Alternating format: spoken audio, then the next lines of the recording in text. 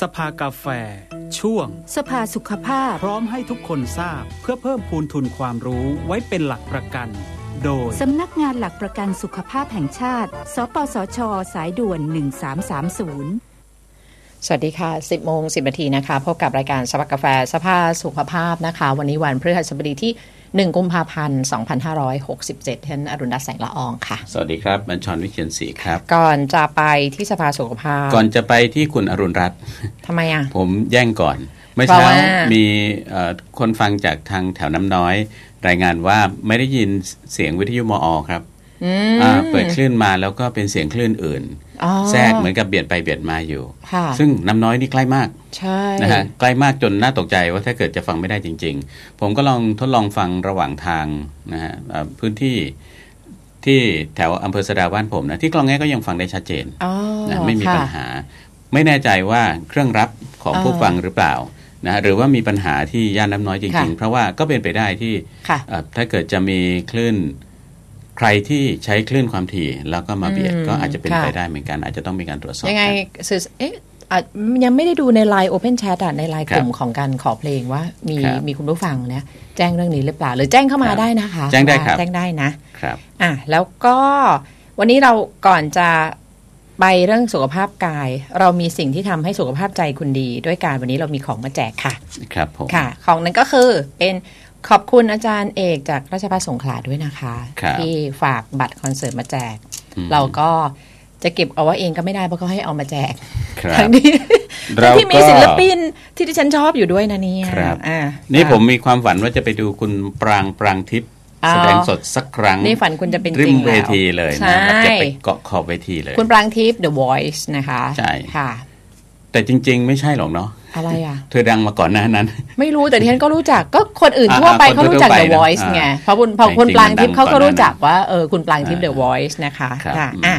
คือคอนเสิร์ตของมหาวิทยาลัยราชภัฏสงขลานะคะเขาจะจัดกันในวันเสาร์นี้นะคะวันเสาร์ซึ่งศิลปินจะมีคุณฮิวโก้นะคะคุณปรางทิพย์ The Voice นะคะคุณปราโมทวิเลปนะแล้วก็คุณแอนอิโมชั่นทาวซึ่งบัตรเนี่ยเขาขายใบละ800 บาทแต่ว่าอาจารย์ฝากมาบอกว่าทำกิจกรรมแจกนะคะเราจะแจกให้คนละ2 ใบ 5 คนแล้วกันนะคุณบัญชรเนาะเพราะส่วนใหญ่เขาต้องมีเพื่อนใช่ไหมเวลาไปอ่ะเขากลัวเหงานะคะให้คนเดียวก็บอกทำไมไม่แจกสัก2 ใบฉันจะได้หาเพื่อนไปค่ะคนไทยก็ต้องมีเพื่อนนะเพราะฉะนั้นก็5 คนคนละ2 ใบ 10 ใบเนาะกติกาคืออะไรครับคุณอรุณรัตน์เป็นคนตั้งกติกาบอกไปเลยกติกาคือนะคะบัตรเนี่ยฟรีนะคะ1 คนให้คนละ2 ใบเดี๋ยวนับก่อนครบไหม2 3 4 6 7 8ให้เขาเรียกไม่ใช่ที่ผมมี7นะครับ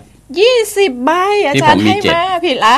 10 คนคนละ2 ใบอาจารย์เอกบอกว่าฉันให้มา20ทำไมถึงเอามาแจก10 คนคนละ2 ใบค่ะง่ายๆกติกาคือกดไลค์กดติดตามกดถูกใจเพจสถานีและเรามี Facebook ใหม่นะคะสภากาแฟชื่อสภากาแฟค้นจะยากนิดนึงเพราะว่าเราเพิ่งทำนะคะเพิ่งสดๆร้อนๆเลยแบบเอามือแตะแล้วแบบสะดุ้งเลยเป็นรูปถ้วยกาแฟเมล็ดกาแฟนะเดี๋ยวเปลี่ยนอันนี้ตั้งไว้ก่อนตอนนี้ตอนนี้ใช่ก็หาตอนนี้ก็จะเจอแบบนี้ครับแต่ว่าบางทีค้นกลัวจะไม่เจอบ้านคุณบัญชรจะเอาลิงก์ไปเอาไว้ใต้แชทรายการไลฟ์ของรายการสภากาแฟนะใต้ไลฟ์ใช่ในช่องแสดงความคิดเห็นนะเอาลิงก์ของ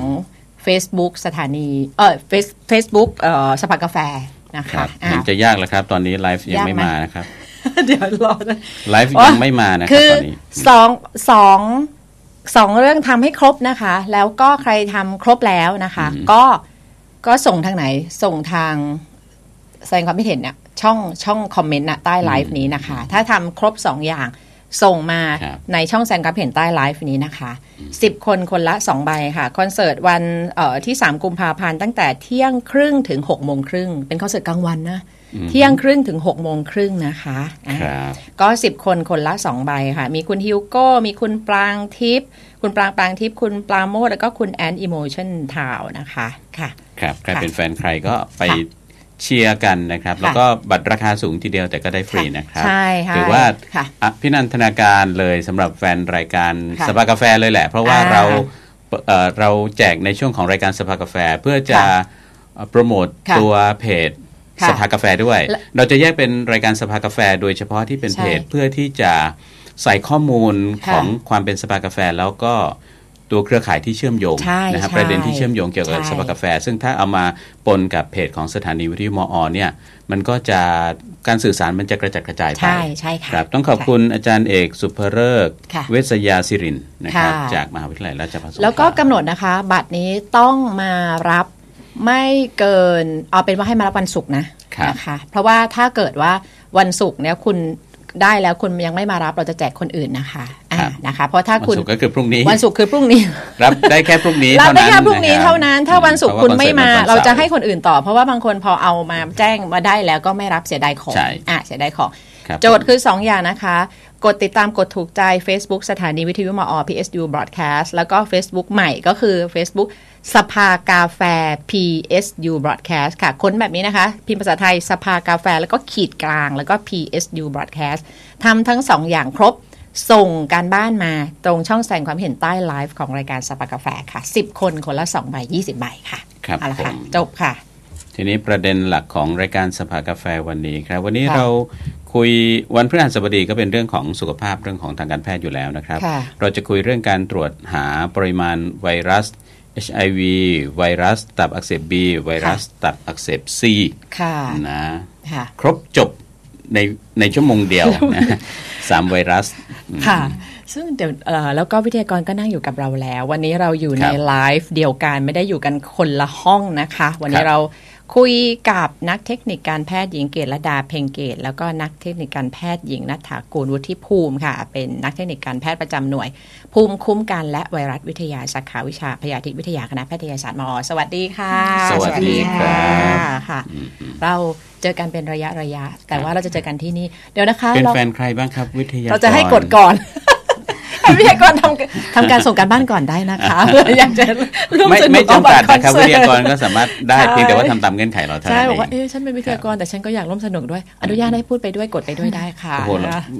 เราไม่ได้โชว์บัตรให้ดูนะนั่นแหละเดี๋ยวเสร็จรายการจะไปกดค่ะ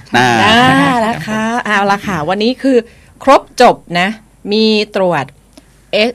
ไวรัส HIV ตับอักเสบ B และตับอักเสบ Cคุย3เรื่องนี้แสดงว่าสิ่งส่งตรวจครั้งเดียวจะได้ตรวจ3เรื่องหมายถึงว่ามีวิธีการอย่างเดียวตรวจสิ่งส่งวิธีการตรวจเหมือนกันและผลออกมาได้ทั้ง3อย่างหรือเปล่าหรือยังไงคะคือนะคะเดี๋ยวส่งไมค์คืออย่างนี้นะคะจริงๆแล้วนะคะถ้าทางที่แค่เป็นตัวใดตัวหนึ่งก็ไม่สบายใจแล้วอย่าเลยนะคะที่ส่งหลอดเดียวแล้วตรวจทั้ง3อย่างนะคะ เพียงแต่เราจะบอกว่ามันตรวจด้วยหลักการเดียวกันวิธีเดียวกันใช้ตัวอย่างตรวจเหมือนกันแต่ไม่เอาค่ะที่ตรวจคราวเดียวเจอทั้ง3ตัวนะคะหรือแบบว่าไม่เจอสักตัวจะดีที่สุดใช่ค่ะอ๋อคือตัวเลือดเหมือนกันวิธีเดียวกันนะคะเหมือนวิธีเหมือนกันใช่ค่ะคือใช้ตัวอย่างเหมือนกันแต่เคยเจอไหมคะ1คนตัวอย่างเดียวกันขอผลทั้ง3เรื่องก็น้อยค่ะน้อยนะคะก็แต่ที่1ตัวอย่างตัวเจอ2ตัวนี้ก็มีค่ะเดี๋ยวเรามาพูดรายละเอียดกันค่ะเดี๋ยวเราจะเอาไปทีละตัวหรือจะพูดแบบทำลายแบบยังไงดีคะเพราะว่าวิธีเดียวกันสิ่งตรวจเหมือนกันแต่ผลมันคือ3เรื่องนะคะเอาเป็นทีละตัวจะง่ายกว่าตัวง่ายกว่านะคะเอาตัวไหนก่อนดีคะเดี๋ยวเอาเริ่มต้นด้วย HIV ก่อนก็ได้นะคะครับจริงๆด้วยหลักการการตรวจเนี่ยก็อย่างที่เมื่อกี้คุณณัฐฐากูลบอกไปแล้วว่ามันเหมือนกันเลยโดยเทคนิคการตรวจแล้วก็การใช้สิ่งส่งตรวจก็เหมือนกันด้วยค่ะคือเจาะเลือดก็คือเวลาอันนี้มันจะเป็นการตรวจหาปริมาณนะคะการตรวจหาปริมาณไวรัสแปลว่าทำไมต้องตรวจหาปริมาณก่อนเพราะว่ามันต้องหลังจากที่ผู้ป่วยอะค่ะได้รับการวินิจฉัยมาแล้วก่อนว่าเป็นผู้ติดเชื้อไวรัสทั้ง3ชนิดนี้แน่นอนแล้วค่ะทีนี้เราถึงจะมาตรวจหาปริมาณค่ะอันนี้คือตรวจหาปริมาณใช่เดี๋ยวแล้วตรวจ นี่คือ HIV ตรวจว่าเป็นผู้ติดเชื้อหรือเปล่าแต่อันนี้ทั้ง3ตัวเลยค่ะทั้ง3ตัวเลยแล้วก่อนหน้านี้วิธีที่ตรวจว่าคุณติดไม่ติดเนี่ยมันใช้วิธีไหนก่อนนะคะก่อนที่เป็นการตรวจคัดกรองเป็นการตรวจคัดกรองอันนั้นสกรีนนิ่งภาษาสกรีนนิ่งใช้วิธีอะไรคะสกรีนนิ่งจะเป็นการตรวจคัดกรองหาตัวเชื้อถ้าเป็นภาษาวิชาการเขาจะเรียกว่าตัวเชื้อคือหาแอนติเจนหรือเป็นการตรวจหาสารภูมิต้านทานที่ร่างกายสร้างขึ้นหลังจากที่ตัวเชื้อเข้าไปใช่ไหมคะร่างกายของเรามันก็จะมีสารเขาเรียกว่าแอนติบอดีกระตุ้นขึ้นมาหลังจากที่ได้รับเชื้อแล้วค่ะอันนี้ก็ตรวจหาแอนติบอดีได้เหมือนกันค่ะทีนี้ถ้ากรณีที่เป็นเชื้อ HIV ตอนนี้หลักการทดสอบค่ะคือแอนติบอดีนี่เป็นตัวกระตุ้นนะคะส่วนแอนติเจนก็คือสารที่ตัวกระตุ้นเนี่ยกระตุ้นให้ร่างกายสร้างมันคือตัวที่ร่างกายสร้างขึ้นมาเมื่อได้การรับเชื้ออย่างนั้นไหมคะตัวแอนติเจนเป็นตัวเชื้อเลยค่ะเป็นตัวเชื้อเลยใช่ค่ะมันแอนติเจนเนี่ยมันจะอยู่บนผิวของเซลล์เลยค่ะผิวของเซลล์สมมติว่าเขาจะเรียกว่าเซลล์นะคะตัว HIV ตัวไวรัสเนี่ยค่ะพอเข้าสู่ร่างกายปุ๊บตัวแอนติเจนเราสามารถที่จะตรวจเจอได้แต่ว่าในระยะเวลาที่เหมาะสมหมายถึงว่าแต่ว่ามันน้อยประมาณนี้ค่ะทีนี้ด้วยหลักการเทคโนโลยีสมัยใหม่ปัจจุบันแล้วค่ะในระยะเวลาที่แม้จะสั้นและยาวเนี่ยคือสารภูมิต้านทานต้องใช้เวลาถูกไหมคะกว่าร่างกายจะกระตุ้นได้เพราะฉะนั้นเนี่ยกว่าจะตรวจเจอมันยาวนานกว่าแอนติเจนแต่ข้อเสียของแอนติเจนก็คือว่ามันจะมีช่วงระยะเวลาการตรวจที่สั้นกว่าคือมันเจอแล้วมันก็จะหายไปได้มันจะหายไปในช่วงระยะเวลาสั้นแต่การตรวจติดตามแอนติบอดีมันอยู่ได้ยาวนานอย่างเงี้ยค่ะมันหายไปได้ยังไงคะมันหายไปเนื่องจากว่าเวลาที่เราสร้างภูมิต้านทานขึ้นมาแล้วค่ะตัวเชื้อไวรัสเนี่ยมันอาจจะไม่ได้อยู่แบบคงสภาพเป็นตัวเชื้อไวรัสแบบอย่างเงี้ยนะคะเสร็จแล้วทีเนี้ยการตรวจแอนติบอดีหรือสารภูมิต้านทานเนี่ยมันจะแม่นยำกว่าแต่การตรวจคัดกรองในกรณีเทคโนโลยีปัจจุบันเนี้ยค่ะมันสามารถทำให้เราสามารถปิดแก็บตรงช่วงที่ว่าคนไข้เพิ่งจะติดเชื้อไหมเพราะถ้าเพิ่งติดเชื้อเราจะเจอตัวแอนติเจนก่อนค่ะแล้วถึงจะเจอแอนติบอดีเพราะว่าแอนติบอดีมันใช้เวลาค่ะแอนติบอดีมันมีขึ้นมาเพื่อตอบรับนั่นแหละรับมือกับสถานการณ์ที่ไปเจอแอนติเจนใช่ถูกต้องค่ะถูกต้องทีนี้แต่กว่าจะเจอแอนติบอดีก็ประมาณสัก20 ถึง 30 วันมันนานทีนี้เทคนิคการตรวจเนี่ยก็เลยต้องครอบคลุมทั้งช่วงระยะเวลาที่เพิ่งติดเชื้อและติดเชื้อมาแล้วก็เลยตรวจหาได้ทั้งแอนติเจนและแอนติบอดีในชุดตรวจเดียวกันนะตอนนี้ค่ะก็ตรวจทั้ง2ตัวไปเลยนะคะในชุดเดียวกันสามารถทำได้พร้อมกันไปเลยค่ะในชุดตรวจมันจะเป็นน้ำยาที่มิกซ์อยู่แล้วหมายถึงผสมกันอยู่แล้วว่าตรวจได้ทั้งคู่ค่ะเพราะฉะนั้นก่อนที่จะมาตรวจห้องปฏิบัติการนี้ก็คือมันมีการแบบเป็นคัดกรองตรงจุดนี้มาแล้วไม่ว่าจะเป็น HIV ตับอักเสบ B หรือ C นะคะใช่ค่ะทีนี้คือมาตรวจหาปริมาณเพื่ออะไรคะตรวจหาปริมาณเพื่อวัตถุประสงค์หลักคือที่อย่างที่บอกคือหลังจากได้รับการวินิจฉัยแล้วถูกไหมคะทีนี้ผู้ที่ได้รับการวินิจฉัยเนี่ยค่ะจำเป็นที่จะต้องใช้ยาเพื่อกดปริมาณไวรัสให้ได้ต่ำมากที่สุดเท่าที่จะต่ำได้เพื่อที่ให้เขาค่ะมีคุณภาพชีวิตที่เหมือนคนปกติไม่อยู่ในระยะของโรคค่ะอย่างถ้าผู้ป่วย HIV มันสอดคล้องกันไปหมดนะคะทั้ง3การติดเชื้อค่ะก็คือว่า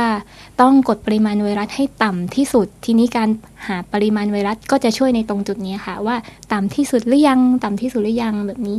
ก็คือมันจะมีวิวัฒนาการของเทคโนโลยีค่ะว่าต่ำที่สุดก่อนหน้านี้มันจะมีค่าที่ต่ำที่สุดที่เราเคยวัดได้เท่านี้แต่ณปัจจุบันเนี่ยพยายามที่เทคโนโลยีพยายามพัฒนาให้สามารถตรวจให้ค่าเนี่ยมันต่ำที่สุดน้อยลงไปเรื่อยๆเพื่อที่จะดูว่าถ้าสมมุติว่าคนไข้อะค่ะอยู่ในปริมาณที่ต่ำที่สุดนั้นเขาก็จะใช้ชีวิตได้เหมือนคนปกติอย่างนึงแล้วค่ะจะทำให้การความรุนแรงการรักษาอะไรมันก็จะสะดวกขึ้นอย่างการตรวจของปริมาณHIV ขออนุญาตใช้คำเป็นว่า HIV viral load คือการตรวจหาปริมาณ HIV นะคะจากเดิมที่อย่างที่คุณเกศรดาเล่าให้ฟังว่าเทคโนโลยีมันพัฒนาขึ้นเรื่อยๆจากเดิมมันตรวจได้ต่ำสุดที่40กว่าปีนะคะ ปัจจุบันเราตรวจได้ถึง20 กว่าปีหรือปริมาณน้อยลงเราก็ตรวจได้แล้วน้อยลงตรวจได้ค่ะทำให้แพทย์ยิ่งมีจะได้จัดการตั้งแต่คือมันมียิ่งน้อยยิ่งดีไม่มีดีที่สุดแต่เผอิญว่ามันไม่หายไปไหนอ่ะมันเป็นเชื้อที่จะอยู่กับเราเพราะฉะนั้นการตรวจแบบให้ละเอียดหรือว่าตรวจได้ลึกเหมือนกับมีแว่นขยายที่ขยายแล้วขยายอีกขยายแล้วเลยให้เจอให้ได้เห็นเร็วยิ่งดีน้อยที่สุดเท่าที่จะสามารถเห็นได้แล้วอย่างเช่นของตับอักเสบ B กับ C เดิมนะคะเราตรวจได้ต่ำสุดที่20 IU ปัจจุบันนี้เราก็ตรวจได้ต่ำสุดที่10 IU จะเห็นว่าวิวัฒนาการคือวิวัฒนาการก้าวหน้าไปอย่างไรเราก็ตามวิวัฒนาการอันนั้นเลยครับแบบก่อติดเลยค่ะระดับที่มันจะก่อให้เกิดปัญหาในร่างกายนี้เท่าไหร่ฮะคืออันนี้มันจะอาจจะขึ้นอยู่กับมันเป็นสัมพัทธ์ใช่ไหมมันไปเกี่ยวกับอย่างอื่นเกี่ยวกับปัจจัยอย่างอื่นด้วยแต่อย่างรู้สึก HIV ถ้าเกิด1,000หมอก็น่าจะค่ะคือแต่ละชนิดของไวรัสค่ะมันจะมีการที่แพทย์ต้องวินิจฉัยร่วมค่ะแต่การใช้ยาหรือเป็นคือตัวยาค่ะมันเป็นตัวกำหนดค่ะว่าสมมติว่าแพทย์ใช้ยาแล้วตรวจติดตามตัวปริมาณไวรัสแล้วคนไข้ค่ะอยู่ในค่าต่ำสุดอยู่ตลอดเวลาอันนี้แพทย์พอใจค่ะแต่เมื่อไหร่มันมีการขยับของปริมาณไวรัสอันนี้แพทย์ต้องไปวินิจฉัยทีว่ามันเกิดจากอะไรการรับประทานยาต่อเนื่องไหมหรือว่าไวรัสอาจจะมีการกลายพันธุ์ไปไหมอะไรอย่างนี้ค่ะมันก็จะเป็นเรื่องของการกลายพันธุ์ด้วยก็มีเหมือนกันค่ะเพราะฉะนั้นก็เป็นประโยชน์ในการควบคุมโรคด้วยเป็นประโยชน์ในการศึกษาวิจัยพัฒนาที่จะรับมือกับโรคต่อไปในอนาคตด้วยค่ะก็คือสิ่งสำคัญในการตรวจหาปริมาณไวรัสนี้ก็คือทำให้แพทย์วางแผนการรักษาติดตามการรักษาว่าการรักษานั้นมีประสิทธิภาพไหมนะคะทีนี้นี่คือเอาเลือดตรวจค่ะทีนี้คือดิฉันสงสัยเองนะคะว่าเวลาที่มีเชื้ออยู่ในเลือดเนี่ยไม่ว่าจะเอาเลือดส่วนไหนเนี่ยปริมาณของสัดส่วนของเชื้อในเลือดมันจะเท่ากันไหมคะเดี๋ยวนึกถึงเวลาเราหยดสารละลายลงไปนะถ้าไม่คนมันก็จะไม่ผสมกันแบบว่าหรือในร่างกายที่ไม่ใช่ในกระแสเลือดเหมือนอย่างเช่นการตรวจเชื้อไวรัสอะไรบางอย่างเนี่ยบางจุดจะพบเยอะอะไรอย่างเงี้ยเหมือนเช่นทวารหนักหรือว่าช่องคอหรือว่าอะไรอย่างเงี้ยแต่บังเอิญในนี้ค่ะมันในเลือดมันไหลเวียนทั่วร่างกายไงฮะมันก็เป็นการ represent ครับเจาะจากตรงไหนก็ได้ทั้งนั้นแต่ปกติก็เจาะจากเส้นเลือดดำนั่นเองครับพวกเราก็เจาะกันอยู่ที่เดียวแหละครับแล้ววิธีการตรวจยังไงคะวิธีการหลายท่านอาจจะคุ้นเคยมากเพราะว่าเป็นหลักการคล้ายๆการตรวจโควิด PCR ซึ่งตอนนี้ทุกคนน่าจะคุ้นเคยกับหลักการ PCR เพราะว่าเวลาเราตรวจซาโควิดอะไรเงี้ยค่ะเดี๋ยวนี้ก็จะมีการใช้ศัพท์เทคนิคที่เรียกว่า PCR มากขึ้นแต่ว่าเดี๋ยวขอขยายความให้อีกนิดนึงนะคะว่าอันเนี้ยปริมาณเนี่ยก็คือเป็นหลักการ PCR เหมือนกันก็คือเป็นการขยายสารพันธุกรรมขยายสัญญาณอย่างเช่นเวลามีเชื้อเข้าไปใช่ไหมคะในตัวเชื้อในเซลล์นอกจากผิวเซลล์มันจะมีแอนติเจนอย่างที่บอกแล้วค่ะแต่จริงๆองค์ประกอบภายในเซลล์เนี่ยเขามีตัวที่เป็นสารพันธุกรรมถ้าเป็นไวรัสเขาจะเรียกว่า RNA ค่ะถ้าเป็นไวรัส HIV เรียกว่า RNA แต่ถ้าเป็นตัวไวรัสตับอักเสบ B จะเรียกเป็น DNA คือแล้วแต่ว่ามันแล้วแต่ชนิดไวรัสค่ะทีนี้เราตรวจหาสารพันธุกรรมภายในนั่นแหละค่ะแม้ว่าจะมีปริมาณน้อยด้วยการที่มันขยายสัญญาณด้วยเทคนิคนี้ค่ะมันสามารถทำให้เรารู้ได้ว่าจำนวนมีเท่าไหร่ค่ะด้วยเทคนิคนี้คือมันก็จะมีรายละเอียดของเทคนิคว่าทำขั้นตอนการทำยังไงอย่างเช่นว่าเดี๋ยวนี้ใช้เครื่องสกัดนะคะเครื่องวิเคราะห์อัตโนมัติซึ่งขั้นตอนมันก็คือต้องทำให้เซลล์มันแตกก่อนตัวเซลล์แตกเพื่อเอาสารพันธุกรรมออกมาแล้วก็จะมีตัวที่ดักจับตัว RNA หรือ DNA เนี่ยค่ะแล้วก็มีการใช้เรื่องของแสงเข้ามาช่วยในการดูปริมาณแสงตัวนี้เขาก็จะเรียกว่าเป็นแสงฟลูออเรสเซนต์อะไรประมาณนี้ค่ะซึ่งจะสามารถวัดด้วยเครื่องวิเคราะห์อัตโนมัติได้เลยค่ะทีนี้พอหลักการถ้ามันจะต่างกับโควิด PCR มีอยู่อย่างหนึ่งก็คือตัวเนี้ยมันสามารถที่จะหาปริมาณได้แต่ถ้าเป็นโควิดเราจะบอกได้แค่ว่าเป็นเชิงคุณภาพคือเป็นพบหรือไม่พบ แต่ถ้าเป็นปริมาณเนี่ยมันจะบอกได้ว่าพบแล้วมีปริมาณเท่าไหร่ปริมาณนี่บอกเป็นช่วงหรือเป็นตัวเลขเป็นตัวเลขเดียววิเคราะห์ออกมาเลยค่ะใช่ค่ะเป็นตัวเลขทีนี้การพอเป็นตัวเลขมันก็จะมีหน่วยวัดค่ะมันก็จะมีหน่วยวัดว่าตัวเลขเนี้ยต่อหน่วยวัดเท่าไหร่ค่ะโดยหลักการก็คือว่าเป็นหน่วยวัดเขาจะเรียกเป็น copy หรือ IU ก็คือตัวของไวรัสพูดง่ายๆว่าเป็นตัวค่ะต่อปริมาตรเลือด1มิลลิลิตรค่ะ1มิลลิลิตรใช่ค่ะนั่นเป็นการเพื่อให้สื่อสารตรงนั้น1มิลลิลิตรนะคะคำนวณมาเรียบร้อยแล้วคำนวณมาเรียบร้อยเพื่อให้เห็นภาพคือประมาณ1/5 ช้อนชาค่ะช้อนชามันก็นิดเดียวใช่ค่ะแต่ต้องบอกก่อนนะเลือดที่เจาะเราจะเจาะประมาณ6ซีซี6ซีซีก็คือ6มิลลิลิตร6มิลลิลิตรค่ะแต่เราต้องไปปั่นไปมีแล้วก็เก็บเอาแล้วก็เอาบางส่วนไปทำการทดสอบคือจริงๆแล้วเลือดที่มันใช้การทดสอบมากกว่านี้แต่ว่าพอผลออกมาเขาจะเทียบให้เราเห็นว่าตามอัตราส่วนที่คุณเกลดาบอกตามอัตราส่วนคือต่อ1/5 ช้อนชาของเลือดนี่คือน้ำเหลืองนะคะนี่คือน้ำเหลืองนี่คือน้ำเหลืองเพราะว่าเลือดมันยังมีส่วนที่เป็นตัวเป็นเลือดแดงอีกอะไรอย่างนี้ใช่ไหมคะนี่คือต่อปริมาณน้ำเหลืองต่อปริมาณน้ำเหลืองซึ่งน้ำเหลืองนี่ก็เป็นสัดส่วนประมาณสัก50-60% ของปริมาณเลือดอย่างเงี้ยค่ะโอ้โหนี่ต้องขึ้นชาร์ตเลยล่ะค่ะแล้วเท่านี้น้ำเหลืองประมาณสัก40-50% ของก็คือเป็นน้ำเหลืองแล้ว1/5ของน้ำเหลืองนั้นแหละมีเชื้ออยู่เท่าไหร่ก็คือยอดนั้นออกมาใช่ไหมคะอ๋อค่ะทีเนี้ยแล้วค่านี่คือ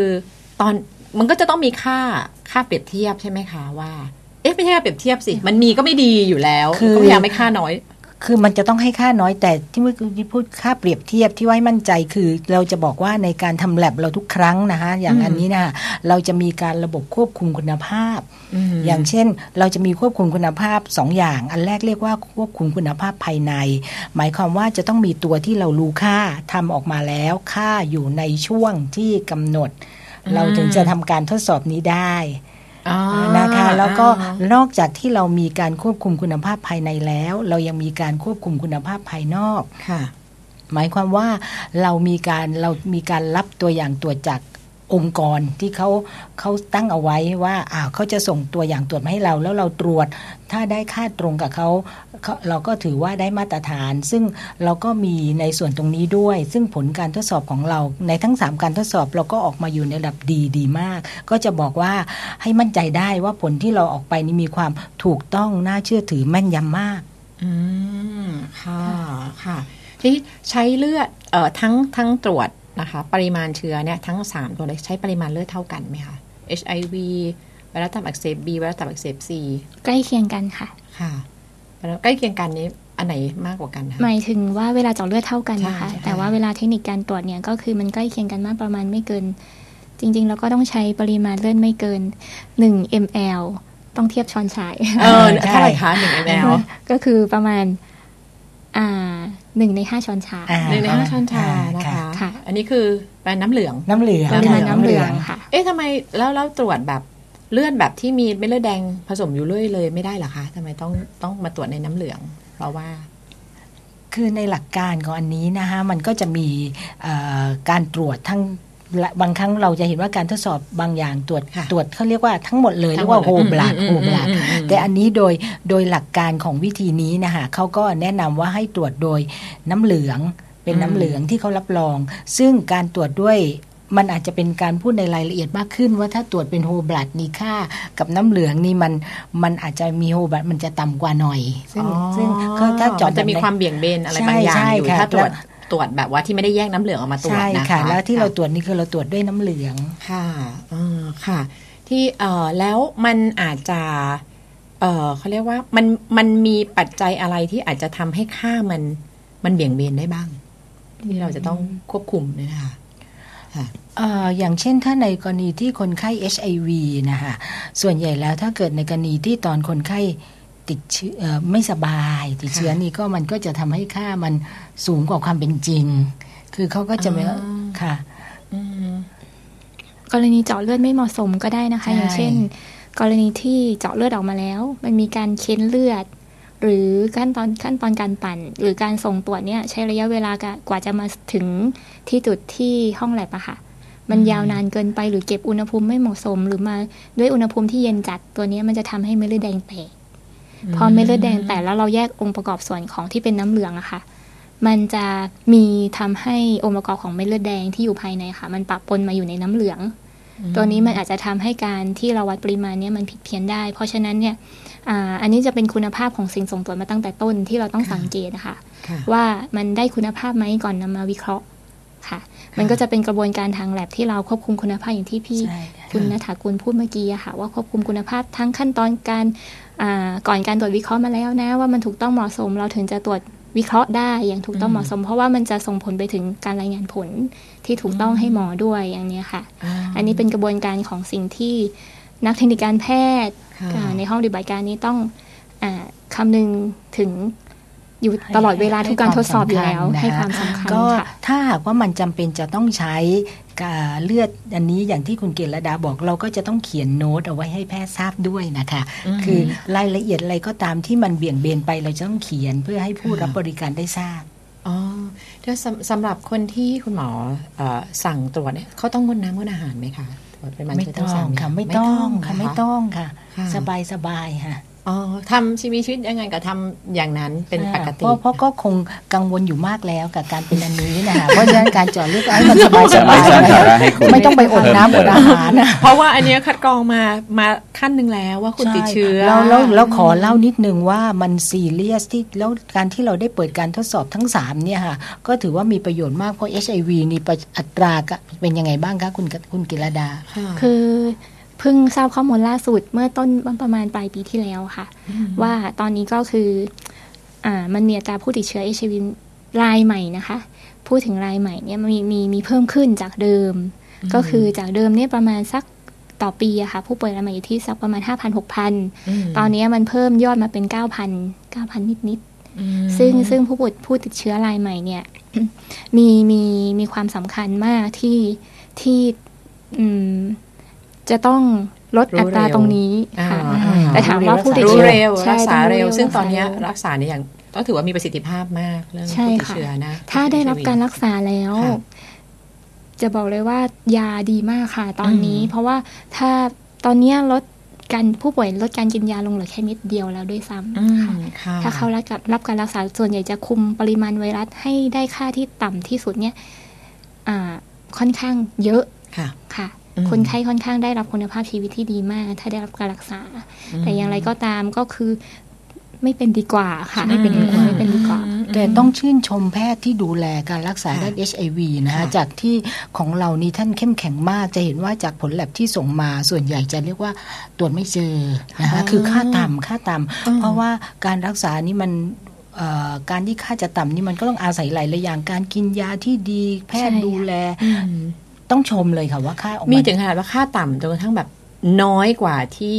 ผลจะเจอเนี่ยมีไหมคะอย่างผู้ติดเชื้อ HIV เนี่ยนะคะ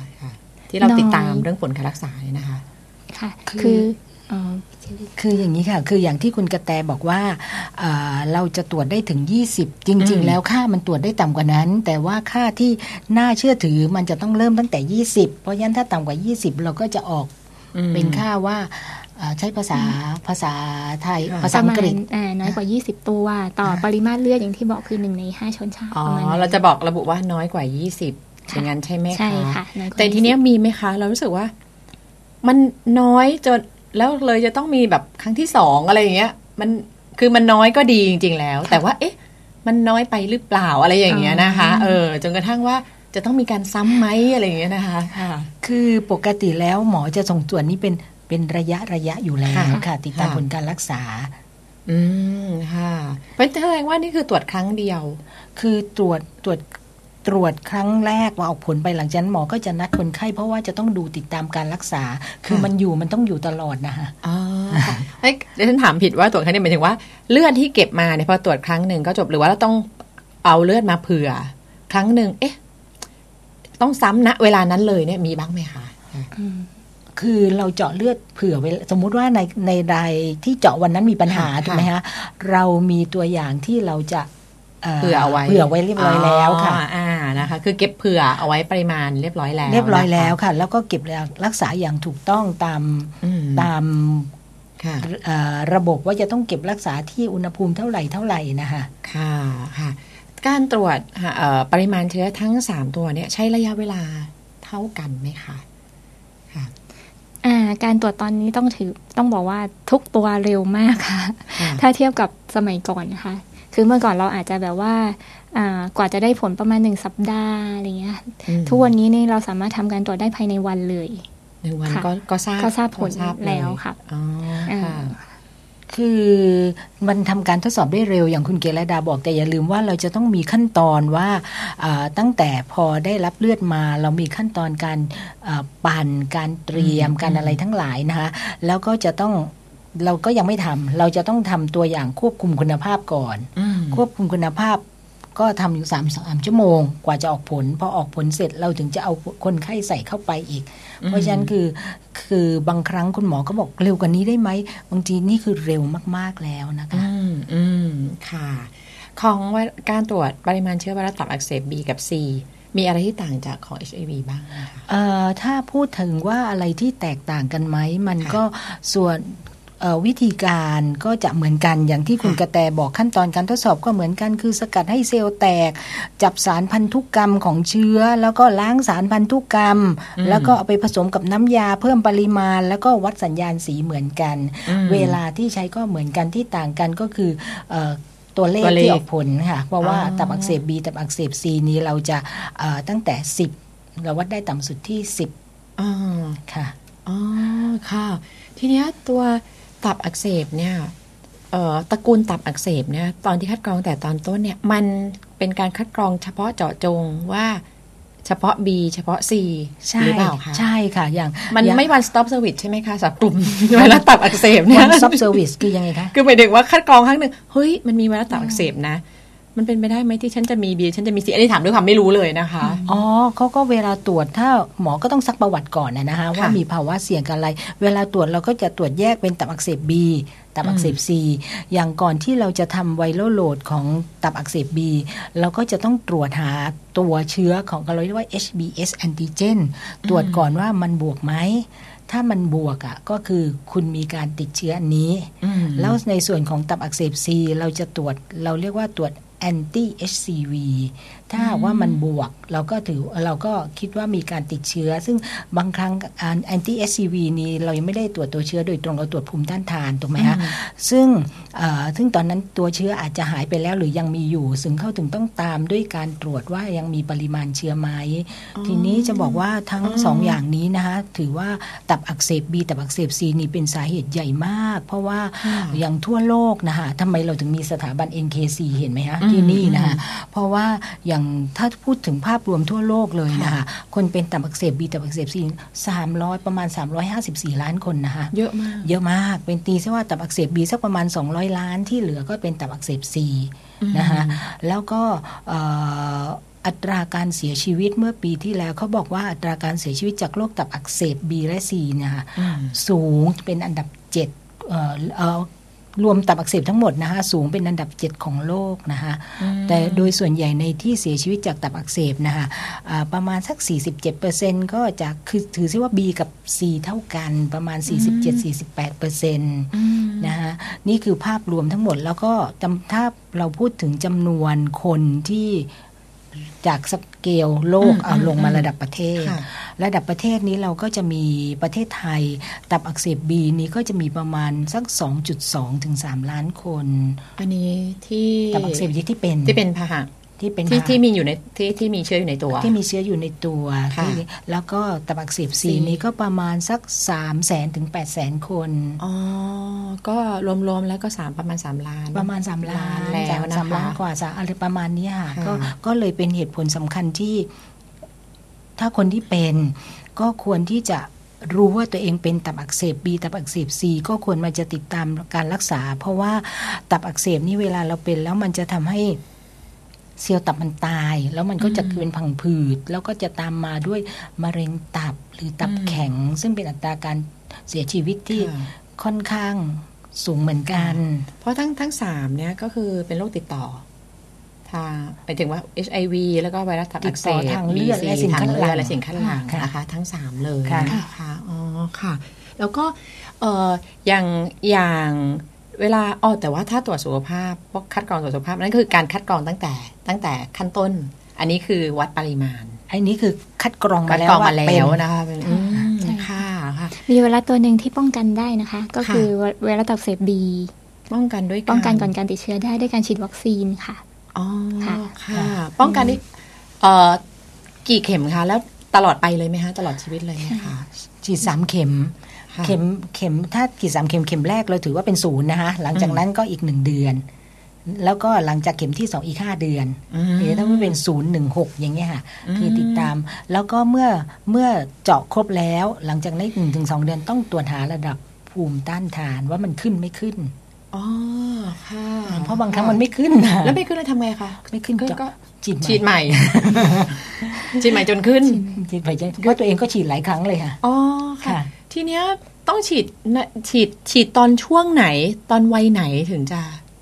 ได้ผลมีประสิทธิภาพตอนเดี๋ยวนี้เขาก็เริ่มฉีดตั้งแต่อายุยังน้อยนะคะเพราะว่าป้องกันก็มันจะเข้าไครทีเรียของ WHO ที่เขาบอกว่าเนื่อง WHO องค์การอนามัยโลกเขาเห็นว่าโรคตับอักเสบ B ตับอักเสบ C เนี่ยค่ะมีความสำคัญมากเพราะฉะนั้นเขาจะต้องป้องกันให้เขาตั้งไว้เลยว่าเป็น time frame เลยว่าปีคศ2030คือ2573ไหมคะเขาจะต้องกำจัดตับอักเสบให้ได้โดยตับอักเสบ B จะต้องลดลง 90% ของการติดเชื้อของเดิมหมายความว่าสมมติของเดิมติดเชื้อสัก100นึงจะต้องลดให้ได้ลดไป90ให้เหลือ10นี่ค่ะแล้วก็ตับอักเสบ C นะคะจะต้องลดการติดเชื้อลงจากเดิมอีก 80% คือเขาตั้งเป้าไว้เลยแต่ทีนี้อย่างข้อแต่ตับอักเสบ C นี่มันไม่มีวัคซีนนะคะค่ะแต่ว่าคุณก็ถือว่าป้องกันตัว B ไปส่วนตัว C ก็คุณก็ต้องตระหนักรู้ในตัวเองเพื่อป้องกันใช่ค่ะทีนี้ก็จะบอกว่าอย่างแต่มันก็ยังมีอย่างตับอักเสบ B นะคะเรามีวัคซีนแล้วก็มีวัคซีนป้องกันไว้แล้วแต่คนที่ติดไปแล้วนะคะบางคนแบบว่าไม่รู้ฉันติดหรือยังแต่ว่าคือฉันก็ยังสบายดีแต่ว่ามันอาจจะแบบมีเชื้ออยู่ในตัวไหมมันควรจะต้องไปตรวจก่อนจะฉีดวัคซีนใช่ไหมคะก็ควรไปตรวจก่อนค่ะเพราะถ้าเรามีภูมิอยู่แล้วมันฉีดไปก็เปลืองเงินหน่อยใช่ใช่ค่ะมันก็แต่ว่าตอนนี้วัคซีนนี่ยังจ่ายเองไหมคะประเด็นวัคซีนนี้ไม่แน่ใจค่ะรู้แต่ประเด็นแลบว่าต้องจ่ายอะไรแบบไหนอันนี้ไม่มั่นใจนะว่าเป็นสิทธิ์ของการแบบป้องกันหรือเปล่าอันนี้ไปเช็คคือใครที่อยู่ในบัตรทองก็ไปเช็คในเป๋าตังค์ได้เป๋าสุขภาพส่วนประกันสังคมก็ถามไปที่ประกันสังคมค่ะประกันสังคมในพูดถึงเรื่องราคาแล้วเพราะฉะนั้นก็จะขอพูดราคาของแลบนิดนึงที่ว่าถ้าตรวจอะไรนะคะมันมีราคาอะไรเท่าไหร่ดีครับจะได้รู้สถานการณ์ไว้เตรียมไปได้ถูกถ้าเป็นตัว HIV ไวรัลโหลดก็คือการหาปริมาณไวรัส HIV อะค่ะตอนนี้ราคามันจะอยู่ที่อันนี้ที่แลบที่นี่เองนะคะก็คือราคาอยู่ที่ 2,400 บาทค่ะเบิกได้ 1,800 จะมีส่วนต่างอยู่อะไรเงี้ยนะคะนิดหน่อยใช่ค่ะแต่จริงๆแล้วค่ะในตรงส่วนของราคาเนี่ยถ้าผู้ติดเชื้อ HIV จริงๆอะค่ะเข้าสู่กระบวนการรักษาโดยลงทะเบียนกับสปสช.เขาก็จะเวฟค่าใช้จ่ายตรงนี้ไปเลยก็ไม่ต้องจ่ายเป็นสิทธิ์ค่ะเป็นสิทธิ์เป็นสิทธิ์ของผู้ป่วยครับใครต้องการสิทธิ์บ้างครับไม่อย่าเลยแต่ว่าอันนี้แหละเป็นเรื่องของกลไกเรื่องของระบบสุขภาพของไทยเรานะที่ครอบคลุมให้แก่คนที่มีปัญหาเรื่องสุขภาพเนี่ยได้กว้างขวางทีเดียวอันนี้คือแต่ว่าอันนี้คือเขาผ่านการคัดกรองมาแล้วว่าคนเขาติดในงานมาวัดไงแต่บางคนเช่นเดินมาเองด้วยตัวเองฉันอยากจะรู้อันนี้ก็มีส่วนที่คุณต้องจ่ายอย่างเงี้ยนะคะแล้วไวรัสตับอักเสบ B กับ C อันนี้สปสช.รวมถึงไวรัสตับอักเสบ C ด้วยนะคะแต่ว่าถ้ามีไวรัสตับอักเสบ B นี้อาจจะต้องมีส่วนเกินคืออย่างไวรัสตับอักเสบ B ถ้าหากว่าเราตรวจคัดกรองก่อนนะคะที่เราตรวจเรียกว่า HBs antigen นะคะเราก็ค่าใช้จ่ายตรงนี้ก็160 บาทก็เบิกถ้าเป็นข้าราชการก็เบิกได้130 บาทแต่หลังจากพอตรวจแล้วโปรเซสต่างๆแล้วว่าโอเคจะต้องมีการตรวจต่อด้วยการหาปริมาณการหาปริมาณไวรัสตับอักเสบ B นี้ก็ค่าใช้จ่าย ที่นี่นะฮะ 2,640 ก็เบิกได้ 1,800 ส่วนในส่วนตับอักเสบซีถ้าเป็นการตรวจคัดกรองแอนตี้ HCV นี้ก็จะ360 บาทแล้วก็เบิกได้300แต่ถ้าหากว่าหาไวรัลโหลดคือหาปริมาณมันก็ต้องสูงขึ้นเพราะเทคโนโลยีอะไรมันมากขึ้นนะฮะก็ที่เรานี่เราคิด 3,000 บาทก็เบิกได้ 2,300 บาทจำได้ไหมคะตัวเลขเยอะแยะไปหมด แต่ไม่เป็นไรค่ะเพราะว่ารู้คร่าวๆครับรู้เป็นหลักการเอาไว้ใช่แต่ว่าอย่างที่บอกว่าถ้าสมมติว่าคุณคัดกรองแล้วว่าคุณเป็นเขาเรียกว่าคัดกรองแต่เบื้องต้นแล้วว่ามีเชื้อเนี่ยมันก็สำหรับคนที่อยู่ระบบประกันบางทีมันก็จะจ่ายก็จะมีค่าใช้จ่ายที่อาจจะ cover ให้ตรงส่วนนั้นนะคะเพราะคุณเป็นผู้ป่วยแล้วก็มาตรวจหาปริมาณแต่ถ้าใครที่ต้องการอยากจะมาตรวจเองโดยสมัครใจอยากจะเช็คเองนั่นก็มีส่วนค่าใช้จ่ายตรงนี้ที่คุณที่บอกไปเมื่อสักครู่นี้นะคะแล้วก็ถ้าเกิดตอนที่ตรวจเขาป่วยด้วยโรคอะไรบางอย่างเนี่ยมันจะทำให้มันจะเป็นข้อจำกัดในการตรวจหาปริมาณไหมคะอันนั้นมันคงจะต้องอยู่ในการดุลยพินิจของแพทย์ด้วยเพราะว่าเขาก็คงเตรียมผู้ป่วยให้มีสภาวะเหมาะสมในการตรวจเพราะว่าเราอยู่ในส่วนของห้องแลบเราไม่ทราบหรอกค่ะเราไม่ทราบคือเลือดมาเราก็ทำให้ถูกต้องตามขั้นตอน process ของ lab นะคะแต่จริงๆแล้วอย่างที่บอกอย่าง HIV ถ้าสมมุติว่าคนไข้ไม่สบายเลยตอนนั้นการตรวจมันจะทำให้ค่าสูงขึ้นเพราะร่างกายมันอ่อนแอค่ะทีนี้แล้วถ้าเกิดตอนนั้นก็อยู่ที่ว่าจะเหมาะกับการตรวจหรือเปล่าใช่ไหมคะอาจจะต้องแบบตรงนี้รอไปให้หมออยู่ในดุลพินิจของหมอใช่ค่ะ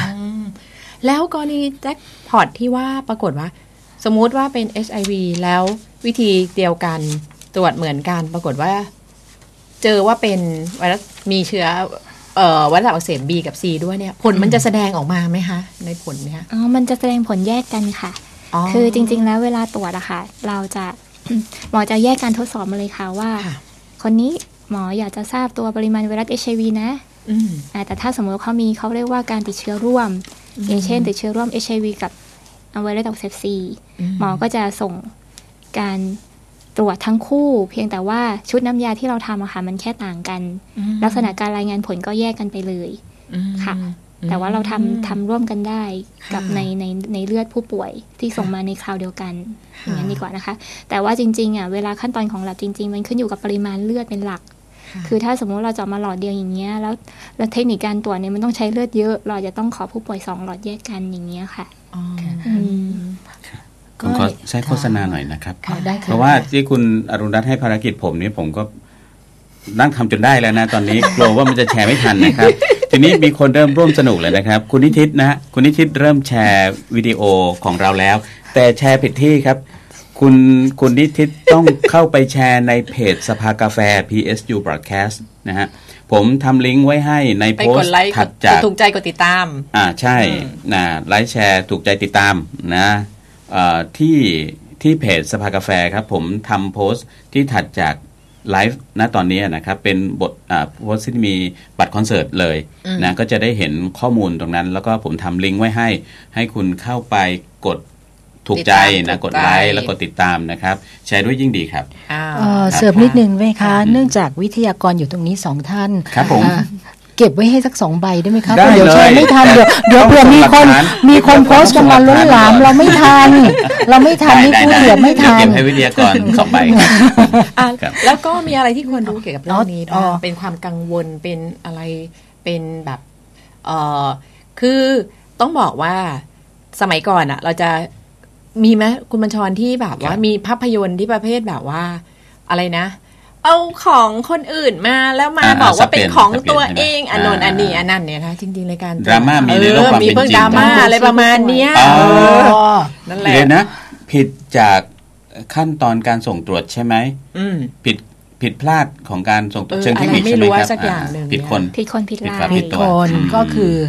ต้องเรียกว่าโอกาสน้อยมากนะคะเพราะมันเริ่มต้นตั้งแต่เจาะเลือดซึ่งในการเจาะเลือดเขาก็ต้องมี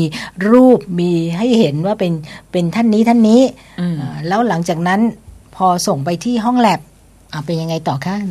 พี่เล่าต่อคุณเกศคือเมื่อกี้พูดถึงขั้นตอนก่อนการตรวจวิเคราะห์กับ ขั้นตอนวิเคราะห์แล้วก็การรายงานผลมันจะเป็น3สเต็ปอย่างนี้ค่ะในห้องปฏิบัติการเพราะฉะนั้นเนี่ยค่ะทุกกระบวนการของเราเนี่ยขั้นตอนก่อนการตรวจวิเคราะห์ค่อนข้างมีความสำคัญมากอยู่แล้วนะคะก่อนการตรวจเนี่ยถ้าเข้ามาในห้องแลบแล้วก็ต้องมีการตรวจสอบชื่อ HN คนไข้ HN หมายถึงรหัสโรงพยาบาลให้มันถูกต้องตรงกันอย่างเงี้ยค่ะแต่ทีนี้ทั้งนั้นก็คือว่าในการทำในขั้นตอนตรงนี้ค่ะต้องใช้ความระมัดระวังมากด้วยก็คือว่าตรวจสอบเสร็จปุ๊บเนี่ยขั้นตอนก่อนเนี้ยมันก็จะมีอีกค่ะในการเจาะเลือด